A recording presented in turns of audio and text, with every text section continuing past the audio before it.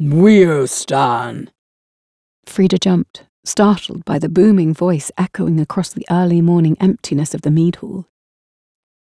She clutched the full pitcher awkwardly to her chest, and some mead slopped onto her dress.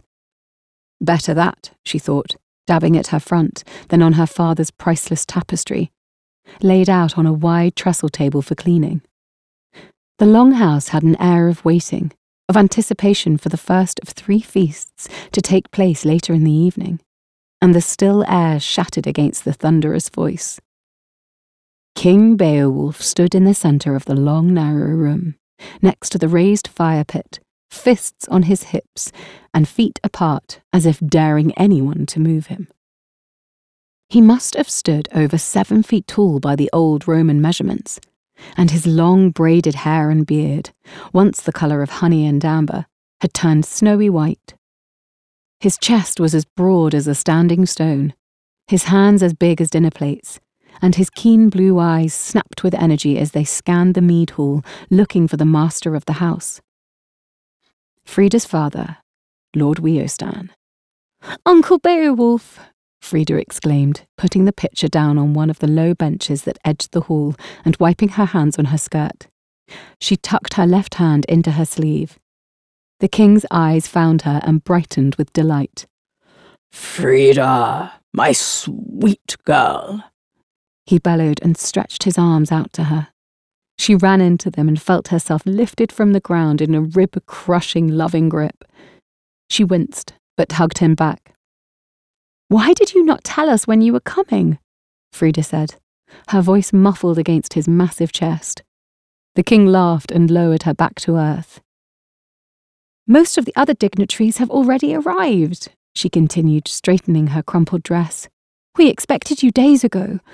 If I'd known when you planned to be here, I would have asked my father to greet you at the gate with the guards and some of our more important guests." "Ah, nonsense," Beowulf said, swiping an enormous hand over her hair as if she were a small child. A few pins sprang loose from her heavy braids and fell to the floor. "I came a few days late to avoid such things." Frida gave him a stern look. "You gave Hrothgar more notice than you gave us," she accused. Since she was a babe, she'd heard the stories of Beowulf's unannounced landing on the Danish king's shores, and how Hrothgar's warriors had nearly skewered him with their spears. "I was younger then. Give an old man leave to inconvenience his family." He looked around the mead hall. "So, where is the old goat?" "I am here, my king." Weostan strode into the mead hall, exuding the arrogance and confidence with which he did everything in his life. Frida stiffened, glancing down at herself to make sure her dress was straight, that her maid had fastened her brooch clasps evenly, and had properly knotted her belt. She had not yet bathed after her practice with Breicher, and the spilled mead had stained her bodice, but she hoped her father would not notice.